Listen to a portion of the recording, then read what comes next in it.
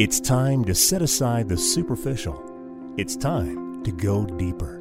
It's time to engage in truth. Here's John Bornschein. Well, everybody, welcome back to Engage in Truth. This is John Bornschein. I'm the senior pastor of Calvary Fellowship Fountain Valley right here in Colorado Springs, and I'm so excited that you are tuning in today. I want to just encourage you here today. We're going to deviate a little bit from our study of 1 Corinthians. Hopefully, we'll be back into that next week. But given everything that's been going on in the headlines today, the uncertainty of things, the dismay, discouragement, all those things, whatever you want to label it with, I just wanted to talk to you today about certainty in uncertainty. We've got a lot of uncertainty out there, so right now we need to know what are the things, how can we have certainty in times like these? And so most of us, we have this love-hate relationship, if you will, with uncertainty. We hate negative uncertainties, bad things that happen when we didn't expect them to happen, but we tend to love positive uncertainties. You're thinking, well, what are those? Well, it's the good things that happen when we didn't expect them to happen, but you can't have it both ways. In this world, we are going to have both. Now, let me just point you to an example of a positive uncertainty. And I think it's what makes life what it is. It's some of the joys, the highs and lows of life, this journey that we go through. And one positive uncertainty that I recently had experienced, I was at a roller coaster, an amusement park with my family. And we were going on this one particular roller coaster, and we enjoyed it so much. I don't know about you. If you find a ride that you really like, you kind of jump out of line again, get back into the line so that you can. So as soon as the ride is finished, you get right back into the other line so you can do it again and then do it again and do it again. Okay, so we did this ride 4 times. All right, now here we are on our 5th time. Okay, that's how much we enjoyed this. We're on our 5th time, and we're in this particular section that goes down underground. It's dark, and suddenly the power goes out, and the roller coaster just comes to a screeching halt and stops in the middle of the darkness. We have no idea what's going on or how long it's going to take before the power comes back on. And then suddenly we just fall. And we knew that there was an edge because we'd been on the ride a few times before. We didn't know how close we were to the edge. And then suddenly the roller coaster just rolled forward, went down off this edge, and came resting at the bottom in the middle of the dark, right? I mean, so here it is pitch black, and we knew we were at the edge. We go down, come to the base of this, and after the initial shock, suddenly you hear the hooping and hollering. Everybody's excited, laughing about what we had just experienced. We're in the midst of what seemed like a very dark and uncertain moment. Now all of a sudden we're laughing in the midst of it because we knew we were safe. We just needed to be assured of it. And ultimately what we needed was just a little bit of laughter in the midst of it. We needed something that was uncertain, but a positive uncertainty. And that's the moment we actually remember the most about that roller coaster ride, not the previous 4 attempts. The ride had actually gotten a little mundane, a little routine, if you will. I mean, we'd been on it a few times. We knew what to expect. And so maybe it lost its luster a little bit of the joy had been lost, even though we thought the more we were on the ride, that the more joy we would feel. But yet it wasn't until something uncertain, unexpected happened in the midst of this routine that shook things up, that suddenly we found great joy in the midst of a very dark situation. Literally, it was dark. The lights were out. And yet we were laughing, we were celebrating because something new had happened that made the ride even that much better. And I think that happens in life a lot. When we sign up to follow Jesus Christ, we never know what the next day will bring. We have a mission to do. We have people to go out and serve and to faithfully serve for Jesus Christ as ambassadors for the King of Kings. And so what we should expect is that we just don't know what each day will bring. We don't know what trials the Lord will allow us to experience. And sometimes we start to lean on our own understanding and not leaning on His. I mean, we're talking about a God who took potentially 2 million people, if estimates serve correctly as we read scripture of the Exodus, took 2 million people, took them out into the wilderness, completely took them away from all of their routines, everything they thought they knew, even though they were under oppression, God had to take them out of that and show them a different way, total dependency on him in the midst of total uncertainty. They knew that God was with them. They didn't really know which way he was going to take them. I mean, we're talking about a week's journey that now has turned into a 40-year journey. God had a different plan, and he was in every detail of that journey. It wasn't just about the destination. There was a dependency that needed to be had on God alone. And we've talked about that over the last couple weeks, that even in Joshua, where actually God the Father, he told them to get rid of the horses, to hamstring the horses, to destroy the chariots, that God was the one who was to be glorified by any victories that they were to experience, not in their own strength. And so he has to shake up our routine often. And then a little bit of this uncertainty is to draw us closer to him. He always has a reason for what he does. So if you stop and think about it for just a moment, the greatest moments in life are a byproduct of uncertainty. If you read Hebrews chapter 11, it's filled with faith all-stars, if you will. Each of them had a high threshold for uncertainty. That's ultimately what faith is. It's not just embracing uncertainty, it's ultimately learning to love it. And part of us wants a predictable God. I mean, we want to know what he's going to do every single day, and the more advance notice, the better. This is perhaps why we read Revelation almost insatiably, where we want details. We want every detail given to us, so that way we're not taken off guard or surprised by what's coming forth. And we spent 18 months in the book of Revelation, and I encourage you, if you feel a great deal of comfort, and I do, in going back and reading that book, and of course going through that study. We have that on our website if you're interested in that. But I think that in all of these circumstances, we have to be reminded time and time again, unfortunately so, that Jesus Christ is coming. We should be living like that every day. We should always have our eyes on the Savior, in his word, in prayer, constantly looking up with expectation. That's what the Feast of Tabernacles was all about, that they were to get out of their homes, even into tents, looking up in expectation for the glorious reign of the Messiah. And how often we just go about the mundane routine aspects of our life, not embracing the reality that what we read will happen and may happen in our lifetime.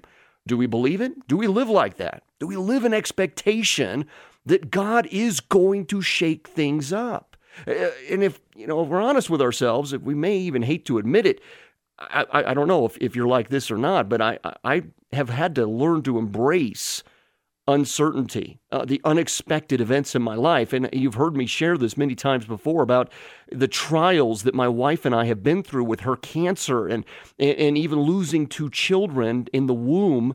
We had miscarriages and all these things that have happened in life, very painful things. But in these valleys, we have drawn closer to the Lord, closer to each other in total dependence of him, no longer seeing trial and tribulation as an abuse of God, but even as a gift from God. I mean, can you imagine a world where everything that happened in it was predictable? How boring would that be, really? I mean, life would become so monochromatic. A world without uncertainty would be like reading a mystery or romance or even, maybe the absence of some suspense. None of that would occur if it was all predictable. Those butterflies in our stomach that we get, the surprises over an unexpected celebration or a gift of new news, and all of those things, we want the positive uncertainty, but we really resist any negative uncertainty. And that's part of the journey. You can't help but read Scripture and see all of those highs and lows of that journey. And if there's one thing that we can take assurance in is the fact that we know that Jesus Christ loves his church. He is going to care for his bride. He is looking eagerly, as we are, for the wedding feast with the bridegroom. Right? So this wedding feast, even of the Lamb, as we read of this in Revelation and throughout the New Testament, even all pointing our eyes to this glorious day and expectation for this. We know that Jesus loves his church. We know that God loves his people, and he will preserve them. He will protect them. And sometimes whenever a little adversity happens, we feel like somehow we're outside of God's protection. No, we just have to embrace it a little differently. Maybe we need to take on a new attitude like Job. The Lord giveth, the Lord taketh away. Blessed be the name of the Lord. Now, I don't want to make light of the negative uncertainties that we're all going through. Some of you are dealing with some very serious situations. As a pastor, I can tell you my phone is ringing off the hook from folks who are going through some difficult time, layoffs and all sorts of tragic situations happening. And so we don't make light of that. What we do is we minister to that. And that's what we're to do as the church, to be salt and light, to be ambassadors for Jesus Christ. And some of you are experiencing some high levels of uncertainty right now. It may even be getting in the way of your rest. And where you're fretting a little bit and you're growing anxious. Oh, don't do this. Give this to the Lord. We are not to be anxious. Rather, time and time again throughout the New Testament, we read of these powerful words, even from Jesus Christ and his teaching on this, that we should not be worrisome over tomorrow. Tomorrow has enough worry of its own. But rather, we must trust in a God who not only creates the lilies of the field, who these were dressed in an array that Solomon was not dressed in, and that who knows the very numbers of the hairs upon our head, who knows the very details that a sparrow cannot fall to the ground without his knowing. We have a God of infinite knowledge and understanding, aware of every single detail. There's nothing that's happening on this earth that he is not fully aware of and wholly in the midst of. There is no king on a throne today that God has not placed there. Everything happens by his decree. The wind and the waves still obey him. He is fully in control. So I need you to take assurance in that. And I just want you to understand that the uncertainty principle that I've spoken of in the past before, it's not just a law of physics. It's a law of life. Uncertainty never goes away. You can never retire uncertainty. And so life is forever full of infinite uncertainties. You'll always have unanswered questions and unexplained experiences. But it's some of these things in life that you even look to the details of life that give us such confidence in an orderly, wise God who is still reigning on high and in every single detail. I remember when we were traveling to Florida, we used to do a lot of road trips with my children as they were growing up, and we simply couldn't afford the airline tickets for our big family. We have 5 children, and now, praise God, we've got a grandbaby and one on the way. Hard to believe. It's glory to God for that. But, so it's a little hard to take those road trips today. But I do remember we'd often take road trips, and what a journey that was. What a grateful thing that I have still in my heart toward God, of the gift of those road trips to experience life together. And I remember my son, Aiden, he asked me a question. He said, "Dad, why did God create mosquitoes?" That's a tough question. I made up some lame answer like, well, lizards eat them. I'm not sure why God made mosquitoes. I don't like them, and I don't lose sleep over it. But when you actually look up the why, it's amazing how bees or other pests that seem annoying to us are actually creating such perfect balance to the whole ecological system. I mean, here we are just in the beginnings of spring, and it's hard to even say that word because, as Coloradoans, we know that springtime usually means some pretty heavy snowfall. But here, the snow is melted in our yard. I know there are still many yards with plenty of snow on it here around these parts these days. But for us, we finally have the clearing, and green grass is starting to spring up. And with it, dandelions. Oh, yeah, I've got a few dandelions that have already popped up. I can't believe it. I'm thinking this is a little early for this, is what it feels like. And here I see these things as, invaders of my yard. But my wife, she doesn't see it that way. She sees them as the first flowers to be pollinated by bees. And without bees, we don't have farms. And without farms, we don't have food. And the whole world comes crashing down. I mean, look at that. One small little insect plays such a vital role. That's a God of detail. He's in everything. And so we have to accept that fact that God is God and we are not.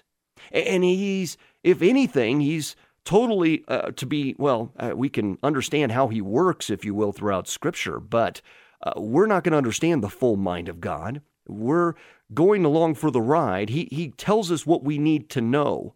But our faith has to be wholly, fully dependent on God even when there's a roller coaster that we're on.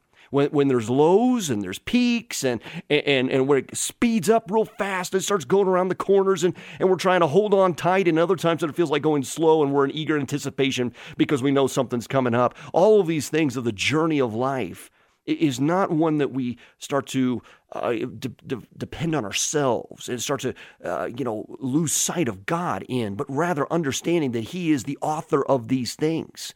He has a plan laid out, and we can't thwart His will. His holy purposes will be done. And so we go to Hebrews chapter 11. Hebrews 11:1 says, "Now faith is the substance of things hoped for, the evidence of things not seen." Say it again with me. Now faith is the substance of things hoped for, the evidence of things not seen. A few verses later, in Hebrews chapter 11, verse 8, it says, "By faith Abraham, when called to go to a place he would later receive as an inheritance, obeyed and went, even though he did not know where he was going."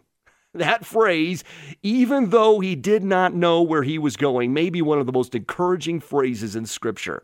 If Abraham was driving in a thick fog, and then maybe I'm normal. I'm a lot like Abraham here. I mean, he had plans, he had dreams, he had goals perhaps, but yet God shook up everything. I'm like Abraham. One day you're doing your business and going about the affairs of this life, and then suddenly God changes everything, and He has a destination for him, but the journey may be a little confusing at times. It may be a little foggy, a little uncertain.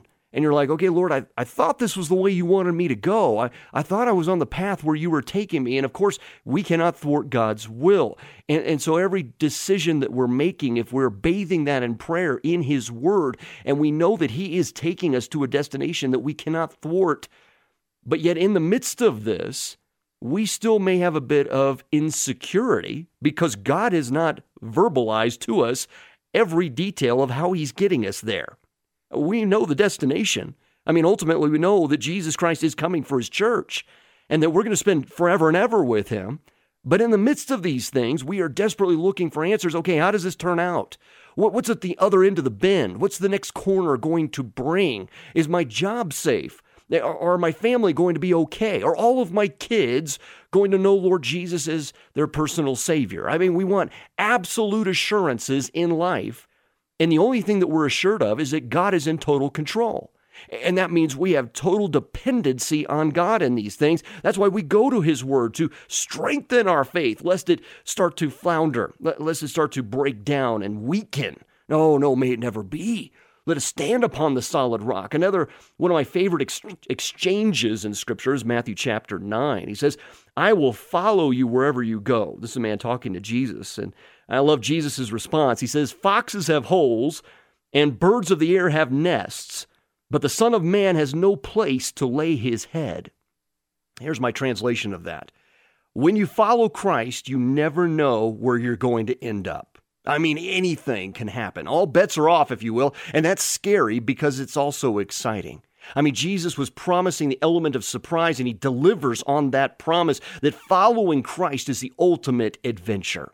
And I'm not convinced that following Christ reduces uncertainty. I think it actually just reduces spiritual uncertainty. I think we can have what Philippians chapter 4 calls a peace that surpasses understanding in the midst of these things.